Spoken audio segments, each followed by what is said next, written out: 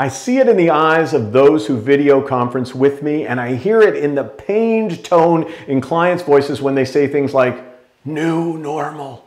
Hello, I'm Joseph Michelli, customer experience and leadership consultant, author, and professional speaker. And this is the first in my new series, The Gifts of the Pandemic. This installment is titled Stronger Through Learning.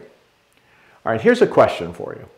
If you could, would you go back to the way it was before COVID-19? Now let's imagine you could flip a switch and that would reinstate your life and your business to how it was in November of 2019.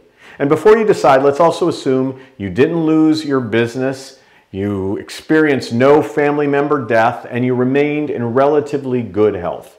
Now, given those parameters, would you flip that switch? For me, the answer is a resounding no. Now, granted, I experienced periods of deep sadness in 2020. I had a book deal with Godiva Chocolate that was put on hold, speaking client after speaking client postponed and then canceled events. And worse yet, I lost a year of holding and playing with my grandchildren. I also watched people that I love struggle to cope with the isolation and the loss. Now that said, here's the reason I don't want to erase 2020 and why I challenge you to resist the urge to flip that hypothetical switch and instead be stronger through learning.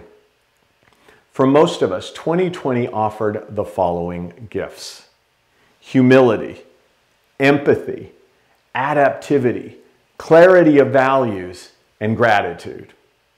In future installments in this series, I'll explore those benefits one at a time. However, before I do that, let me make my case for not going back to normal. In 2019, most business meetings were conducted in person. In my case, that meant hopping on a red-eye flight from Tampa to New York, meeting for a couple of hours, and returning home late in the evening. Today, that same meeting occurs via video conference, producing immense environmental as well as time and cost-saving benefits. I can go on about personal benefits from curbside, pickup, cashless, contactless payment, and so much more. However, I'm challenging you. So please consider these three questions.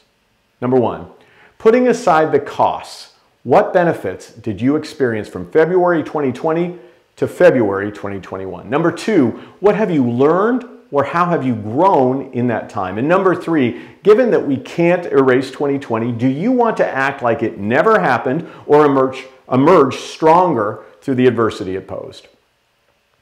In next week's installment, we'll talk about how the pandemic offered the gift of humility. Until then, I hope you'll consider picking up or gifting a copy of my recently released book titled Stronger Through Adversity, which provides more than 20 pandemic-forged lessons from 140 plus leaders like the CEOs and presidents of Target, Verizon, Kohl's, Microsoft, and Marriott. Also, please join my guests and me for our weekly LinkedIn Live conversation every Thursday at 12:30 p.m. Eastern. Until then, may you be stronger through adversity thanks to the gift of learning.